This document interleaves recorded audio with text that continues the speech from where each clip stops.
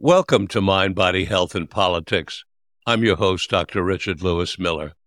The mission of Mind, Body, Health, and Politics is to enhance your physical and emotional well-being and encourage community.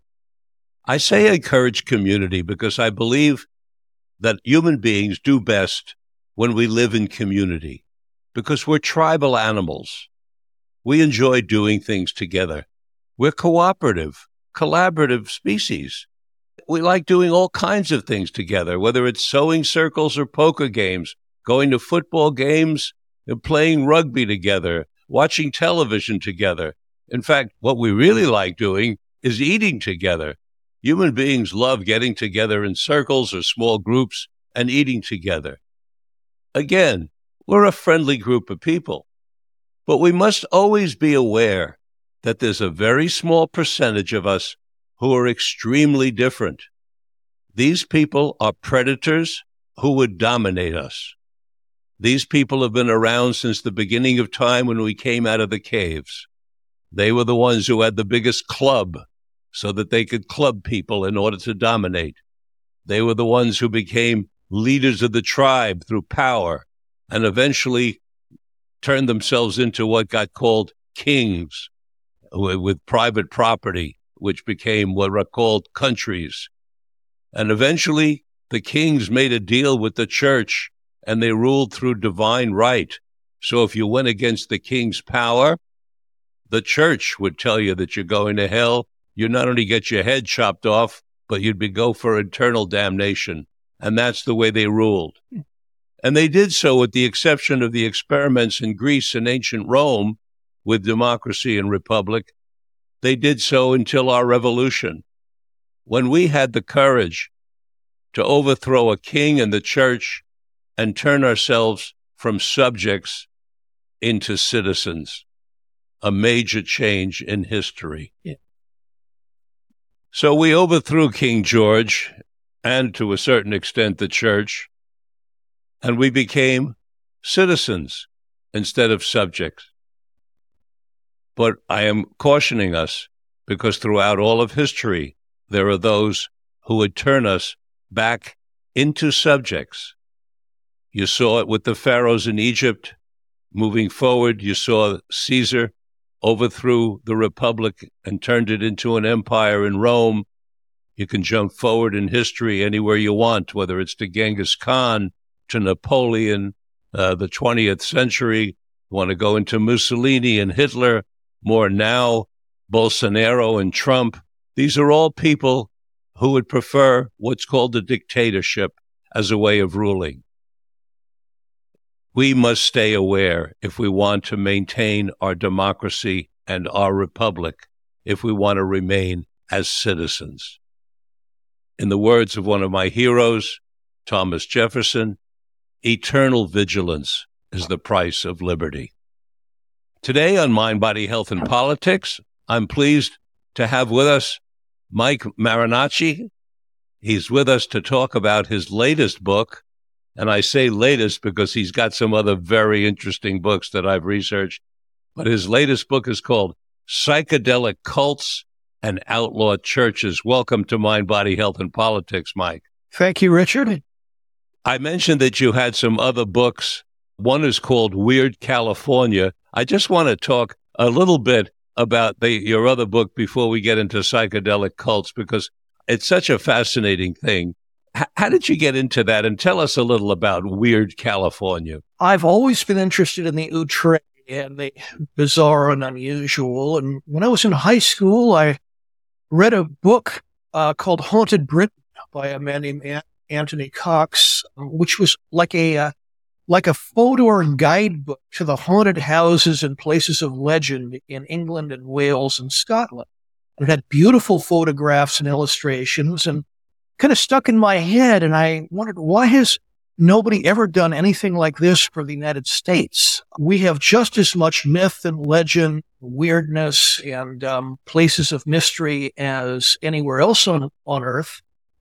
And I've always been fascinated by California history and culture. I'm a native son, and my parents actually wrote a couple of travel books about California. And I So they put the ideas together, and I said, well, why don't I do one for this state? And in the late 80s, I did the dawn of desktop publishing. I did a self-published book called Mysterious California, which went through 3 printings and got me a lot of attention. And then in the early 2000s, I got together with 2 other writers, Joe Osterly and Greg Bishop, and we did Weird California for Sterling Publications. And Weird California is kind of a combination of travel book and coffee table, nice illustrated photography book of all the strangeness in the Golden State. It became something of a bestseller.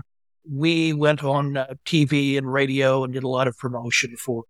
More recently, I've become interested in comparative religion and non-traditional spirituality. A few years ago, I did a book called California Jesus about the Christian sects and evangelists that have either emerged from here or settled here. And that is a wild story in and of itself. And it's one that has not kind of really been systematically looked at until the book came out. And my latest book, as you mentioned, is Psychedelic Cults and Outlaw Churches. This is really a study, kind of popular pop sociology and pop history of North American religious sects and churches and circles and cults that have used entheogens, as we call them, as holy sacraments in their practice. And as a result, have met up with much legal trouble and much popular controversy. And that's just been a subject that's fascinated me for many, many years, and have done a lot of research on it, and finally was able to lash it all into one book. And again, I think it's pretty much unprecedented. Nobody really has looked at it in this fashion until now, in one book that brings all of these groups and all of the individuals that founded them together. It's certainly a meticulously researched book. What sort of attracted you towards writing about psychedelic cults and outlaw churches? And the outlaw churches, of course, are churches that are using entheogens. So you're writing basically about psychedelics. What attracted you to do so? Well, I had my own experiences with entheogens in college that were kind of life-changing and really have stuck with me to this point over 40 years later. I have always had an interest in, as I said, unusual religious and spiritual groups. I have just noticed that there has been, first in the 1990s and really the last few years, a huge, huge renaissance in the field of psychedelic studies and the use of these chemicals as for therapy, for there's always been, of course, the recreational use. And I said, nobody has really looked at the history of their use for spiritual growth in North America, on the broad level. I mean, there have been books about the Native American Church, who were really the ones that got it all rolling in the United States and Canada back in the 1910s, 1920s. And works about Timothy Leary and his League for Spiritual Discovery, things like that. But nobody's really looked at the whole phenomenon. And I just decided, well, it deserved a book. And as I have always said about the books I write, the books I have written are books that I myself would buy immediately if I was at the store. So that's been my guide as an author. If it's something that really interests me, I think it probably would really interest a lot of other people. And I want to get the information out there. That's very interesting. I think of myself almost as the opposite, that if something interests me, it's probably not going to interest a lot of people. So a little history on yourself. What were the psychedelics that you experimented with that had a positive effect on you some 40 years ago? Psilocybin, primarily.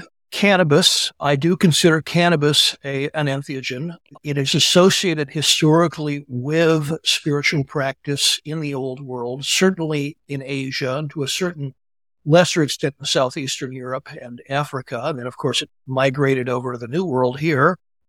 I've always said the thing I like to say about the use of cannabis as a sacrament. I paraphrase something that has been attributed to what Mickey Spillane said about beer. Anyone who can't have a psychedelic experience on cannabis isn't trying. I think that's legitimate.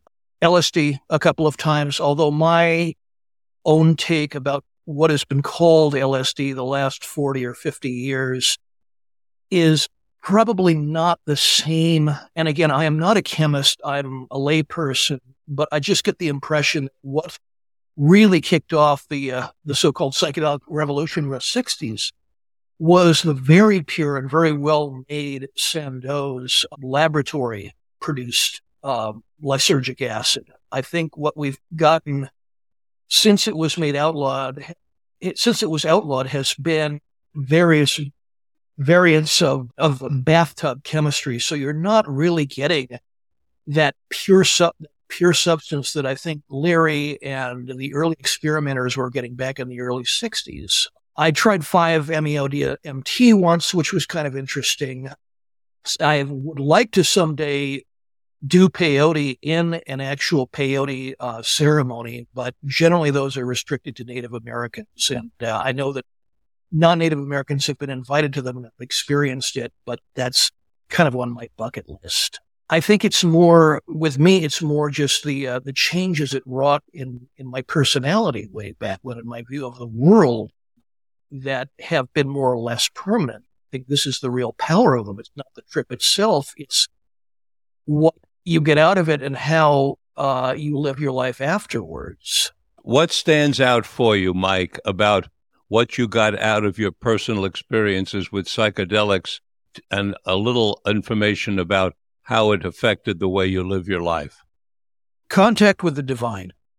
I was raised secular humanist. I never really had an interest in religion or spirituality until the first couple of times with mushrooms, when the experience as I had, I interpreted as being numinous, as being touching God, whatever you want to define God as. And it made me understand, I think, this part of human experience that I hadn't understood before, and made me very much interested in comparative religion and the history and teaching of the great traditions, and particularly the mystical and esoteric aspects. So I think it also opened me up quite a bit. I grew up with a lot of anger and a lot of fear, and I was able to let a lot of that go as a result of just realizing that, I'm here for 70 or 80 years or however long I am, and I don't have to worry as much about things as I did before. And I also have a sense physical death is not the end, that my consciousness in some form will be immortal. My ego won't be, but I've often said that I'm just one of the pairs of the eyes of God, and there's 8 billion more of us that are around here, and we're all kind of extensions of the divine. And once we lose our human selves, that spark, the soul, spirit, whatever you want to call it, or consciousness, joins the whole general one and becomes just part of the whole, brings its experiences and its observations back and becomes part of the whole again. So that's my take on it.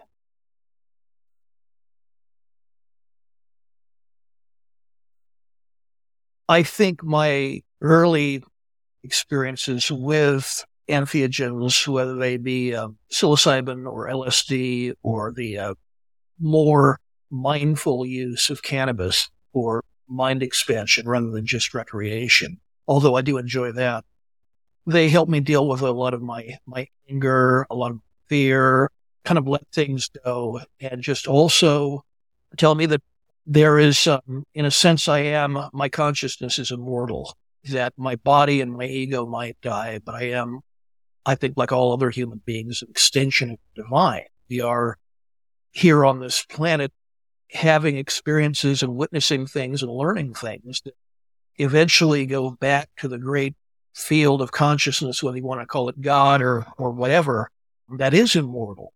There is really no beginning and no end with this. we're just kind of living it out in flesh form for 70 or 80 years here. So that's just my particular take on it. I often refer to myself as a transcendental agnostic. I mean, I'm not really sure anything, but I have a lot of suspicions and a lot of theories and a lot of hunches about what might be going on. I just kind of leave my absolute judgments out of it part and just perceive and experience things as they go along. So, what would you like to share with our listeners and readers about psychedelic cults and outlaw churches?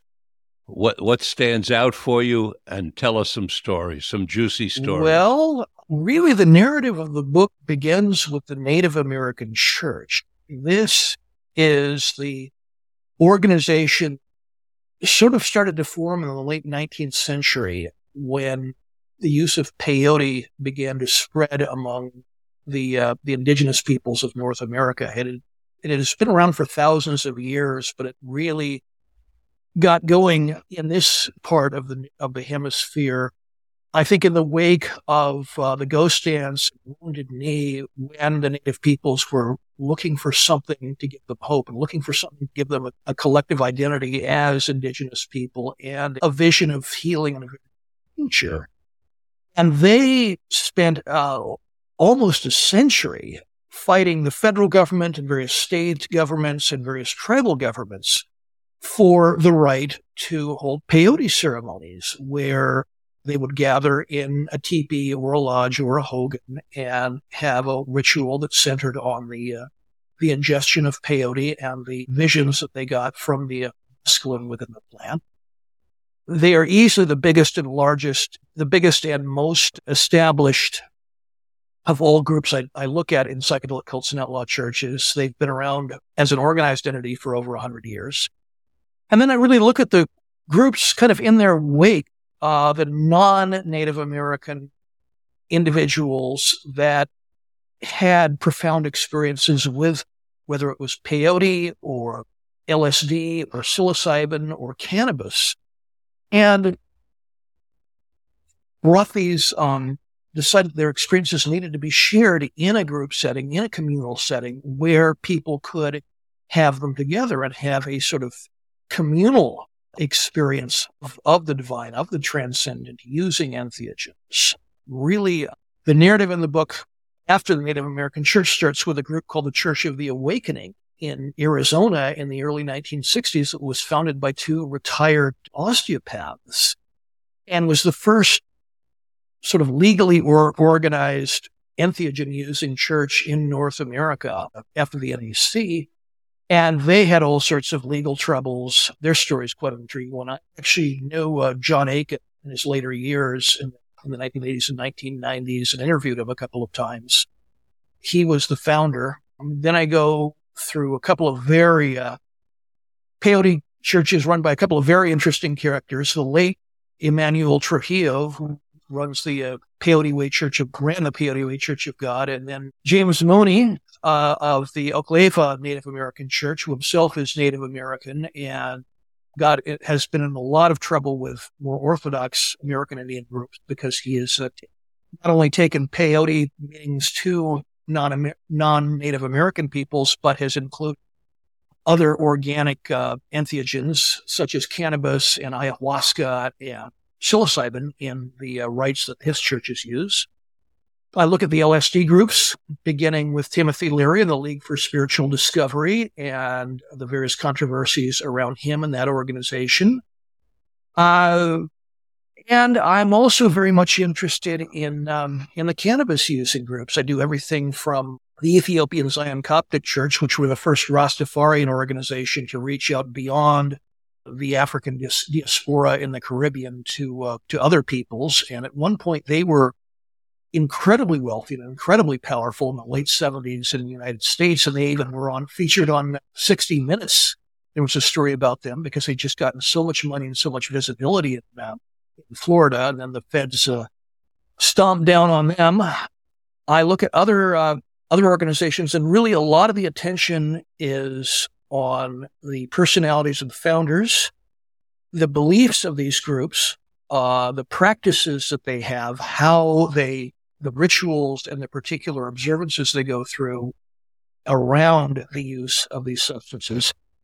And of course, a huge factor is the legal struggles. I mean, until very recently, cannabis was absolutely illegal in all American states, and it's still Schedule 1 on the federal level.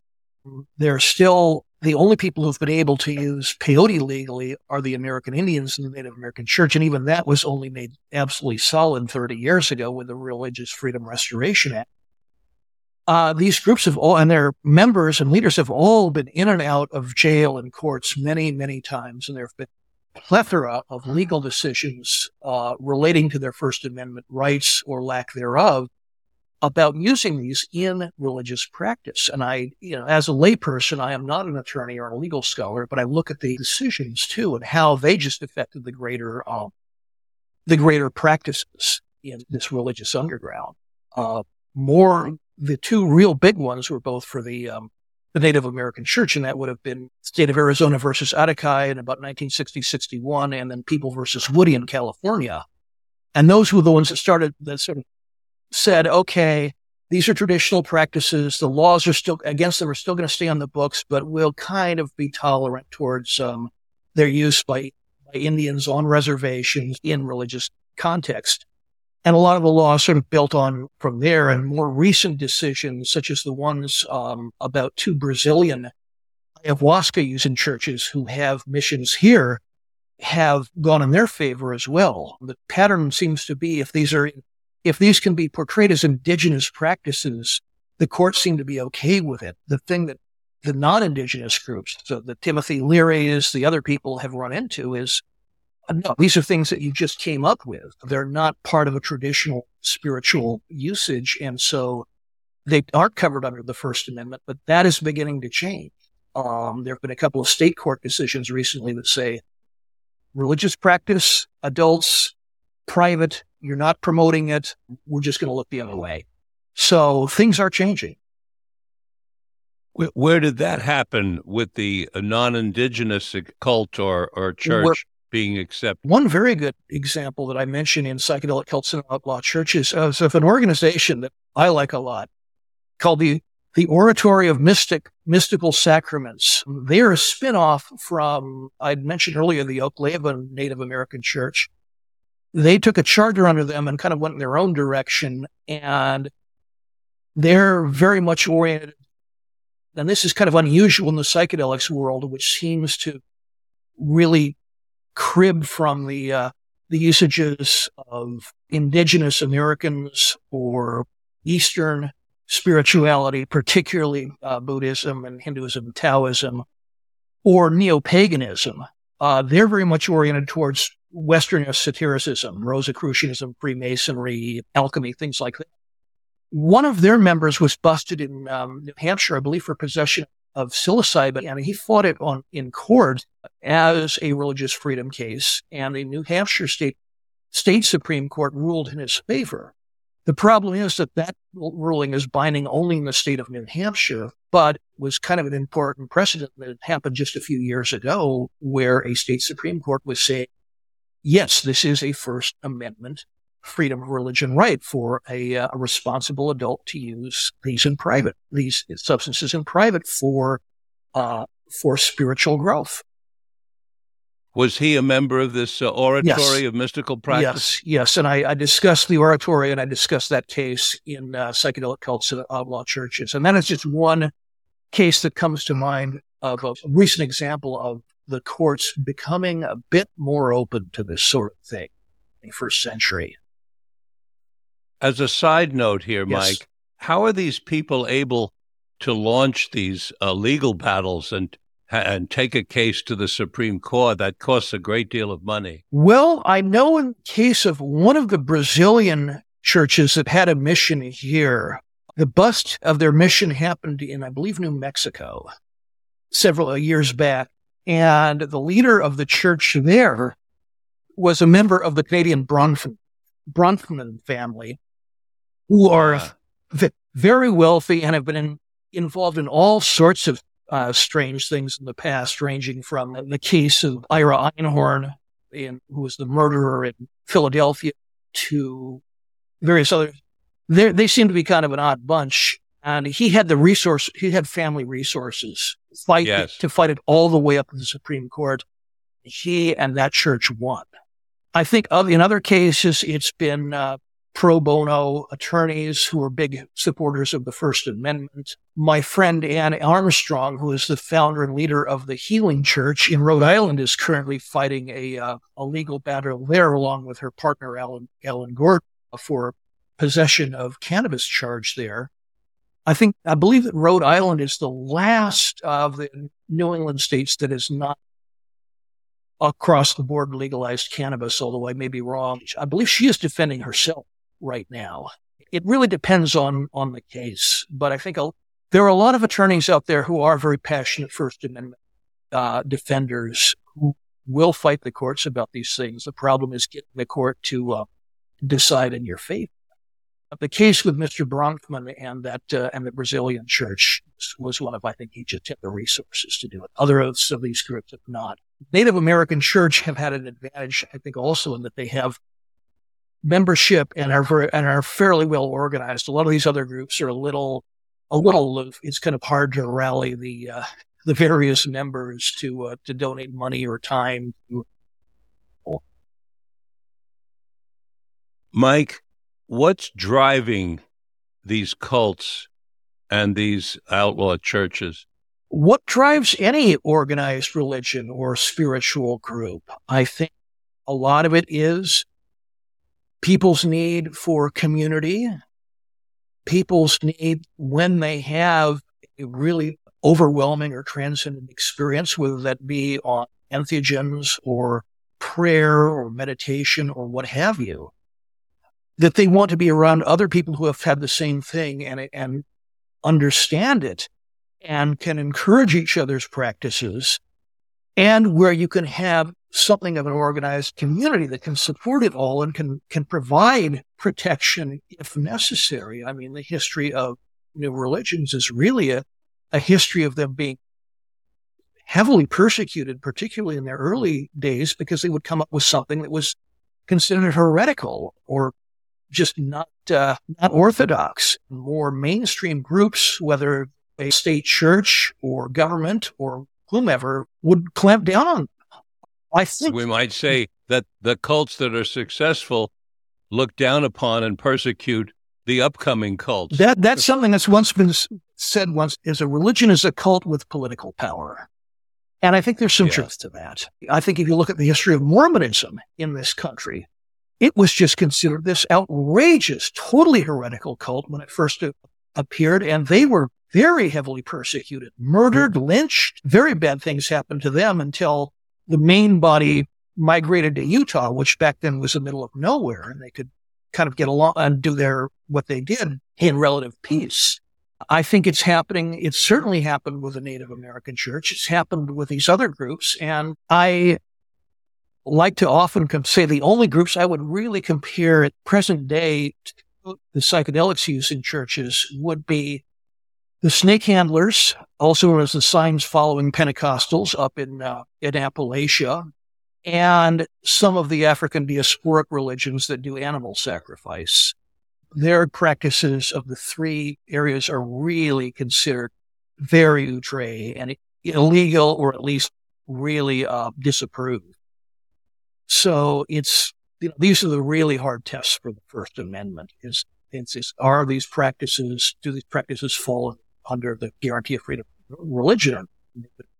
Struggling that one with the entheogenic religions for over a century, and we're still having controversies about it. So what you're saying, if I understand you, is that some of these outlaw churches, I'm not talking about the indigenous tribes now, but maybe outlaw churches, are a lot more than people just wanting to figure out a way to use various kinds of mind-altering substances. They really consist of true believers. Many of them do. I mean, in psychedelic cults and outlaw churches, I look at, I believe it's about 65 or 66 different organizations. And yeah, some of them in there are pretty frivolous. I just lay out the facts as I see them and don't really make a judgment about that. I let the readers decide for themselves about which of these ones are phonies and which aren't. But there is a good number of organizations and people within the organizations who I think are quite sincere about psychedelics or entheogens as a yoga, as a spiritual discipline and practice.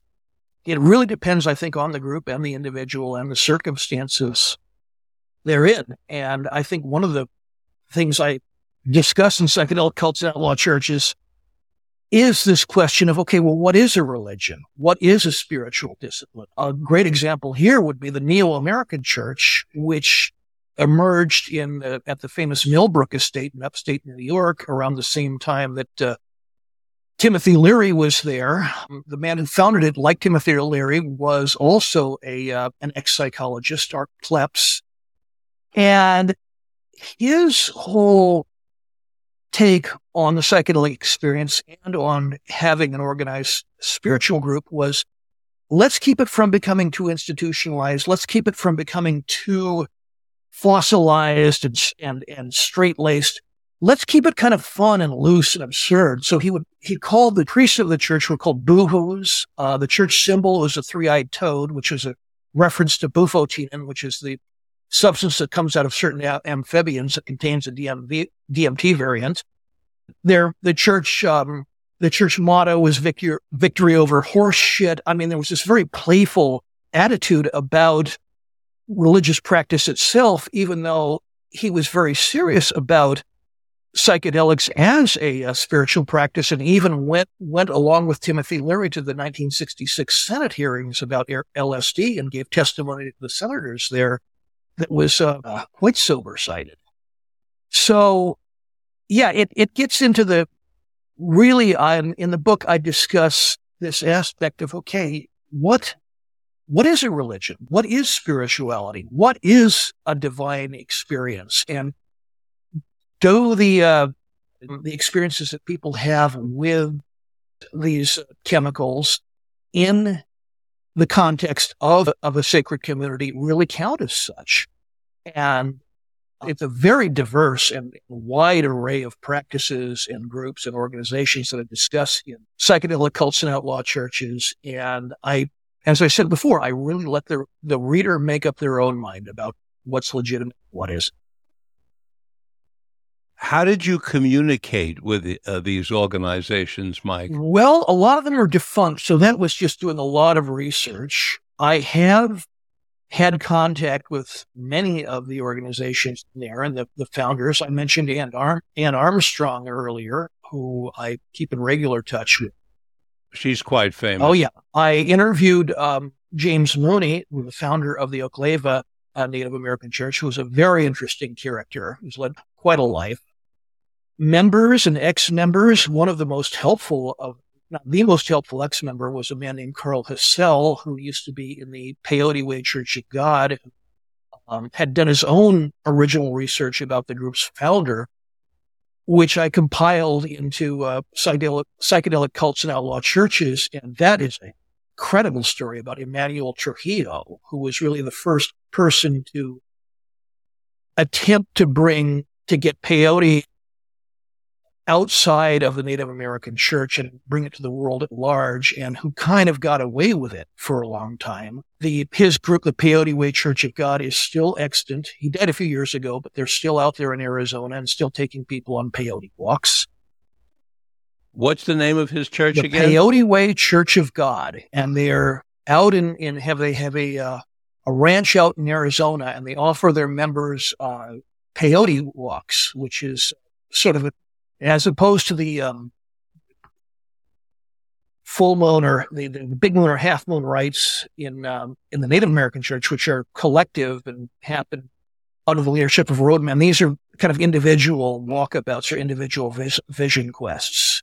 And are these does this consist of a couple that live out in the middle of nowhere in the desert there in Arizona? That's them. Ann and Morty. Well, Yeah. They're, yeah. by coincidence, my daughter just flew out from New York City and spent some time with them in order to go through one of their Oh, ceremonies. yeah. They have a fascinating history, and their founder, Manuel Trujillo, I mean, what a character. I get into his story in Psychedelic Cults and Outlaw Churches. This is a man who did a lot of really wild things in his life and was connected with a lot of people. For one thing, he always said that he was the first person to turn Timothy Leary onto peyote in that around 1962. Leary had done psilocybin and acid at that point, but he was the first person who actually gave Larry peyote buttons and said, try this. So yeah, that's, they're an interesting bunch. They're a very small organization though, aren't they? Well, most of the groups I discuss in the book are fairly small. What they are doing in most cases is definitely illegal. It is very much an underground where they have to often be quite discreet about their practices. That is changing, I think, with the increasing mainstream interest and toleration of entheogen use. Really, it's but I think that many of them have influence that goes way beyond their actual membership. I mean, the Church of the Awakening never had more than 300 or 400 people in it, but it really was kind of the first group not only to be outside of the Native American church, not only to be organized legally as a psychedelic church, but the first one that really kind of was not really consisting of indigenous people or beatniks or hippies, but people, mainstream Americans with a particular interest in expanding their consciousness, growing spiritually through the use of peyote and mescaline. The founders themselves when the church was founded, the founders were in their 60s and retired osteopaths and very respectable citizens. And that was really what consisted of most of their membership was the same. They did not have too much crossover with the 60s psychedelic counterculture. And then I get into... Would you say that is the Church of the Awakening, would you say that's the largest or most powerful of the psychedelic cults and underground churches, or there are others that are even larger? They've been defunct for about 50 years. They were wiped out, of course. Right now, I would say, other than the Native American church, ayahuasca healings is very, very visible. It's run a lot of people through its sessions. They mostly do their work now in Peru and Mexico, but they were included in the book because for a short time they had retreats going up in Washington State where they were using ayahuasca, and where the founder, Trinity de Guzman, was asserting, since this is legal in the U.S., you can do it at our Washington retreat. And he had to stop it when he realized, no, we're in a legal gray area. The DEA is really not giving their say-so to us, so we probably need to not be doing this in the U.S. But when these were happening, de Guzman is a great self-promoter and very enthusiastic and very knowledgeable on how to get buzzes going on the internet. It just became a huge, huge thing in the mid and late 2010 about wow, these ayahuasca legal circles are happening in Washington State. I can't give you any numbers with him, but I know it's hundreds, if not thousands, of people have taken it through that organization. Really, again, I think the legal aspects and the still existing social program and the kind of keep these from getting bigger. Most of them are fairly small organizations, but they do have had influence in the court decisions regarding their practices, and also in the world of new religions, that this is considered its own family, right along with the neo-pagans and Wiccans and the sort of Eastern groups that have been reinterpreted in Western contexts that have emerged here. This is considered its own kind of discrete phenomena within the new religious world. I think some of the larger religions would be interested were it not for the illegality. I had the opportunity to meet with some Anglican bishops some years ago, and they were very interested in the possibility of using MDMA with young theological students because they realized that they could get further in their studies with using MDMA than perhaps many years in meditation cloistered. Well, if I may cross-promote another author who I like and who you and maybe your listeners have probably heard of, and that would be Brian Marinacci, the author of The Immortality Key. He is a devout Catholic, and through his research and work at the Vatican archives and in various archaeological databases, he has posited that the early Christian church may have used some forms of entheogens in the agape love feast, in the original Eucharist, and that this got sidelined or repressed for one reason or another, and that these experiences may have been the core of the original Christian experience. He also looks at the ancient Hebrews and said there is evidence for the use of entheogens among them as well. This is something that I think, again, I would need to see more evidence. I would need to see more studies of these to really make a decision. But it is an intriguing possibility that these substances may be at the root of much, if not most, of the human religious experience. You just see it happening again and again and again. Here are these plants and fungi and even animals, in the case of the psychedelic toads, that one can produce these experiences that are unlike anything else in the in human life, and that are almost inevitably seem to be interpreted as contact with the divine.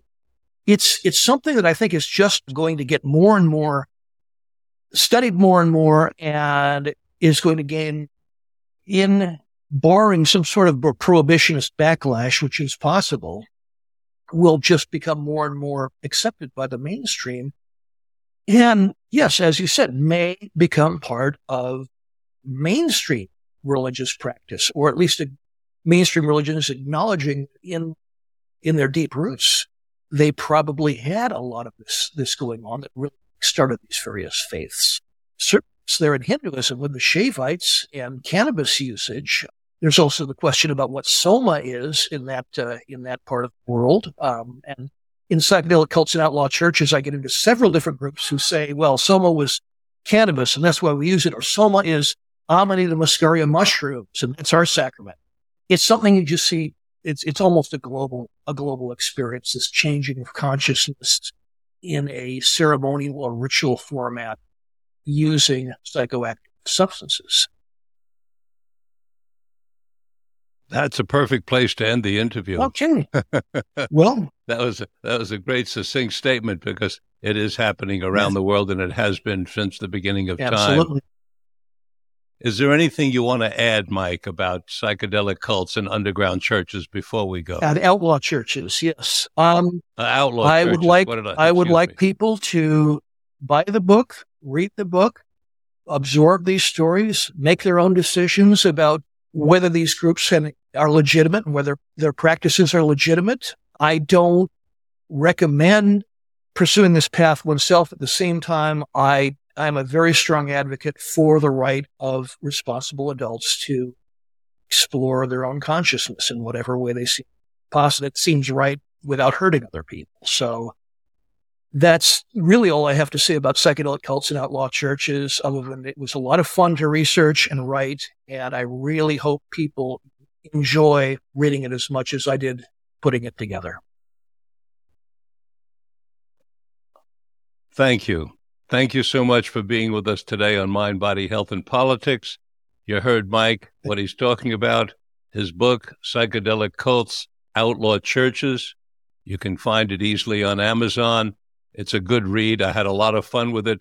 And you might find it takes you to other places as well, as it did with me, to haunted houses in California. Yes, you don't even have to take the chemicals. Just reading it will change your consciousness. Look at it that way. I think there's a lot of truth in that. Until next time, folks, this is Dr. Richard Lewis Miller reminding you that good health is worth fighting for, and it's essential for life, liberty, and the pursuit of happiness.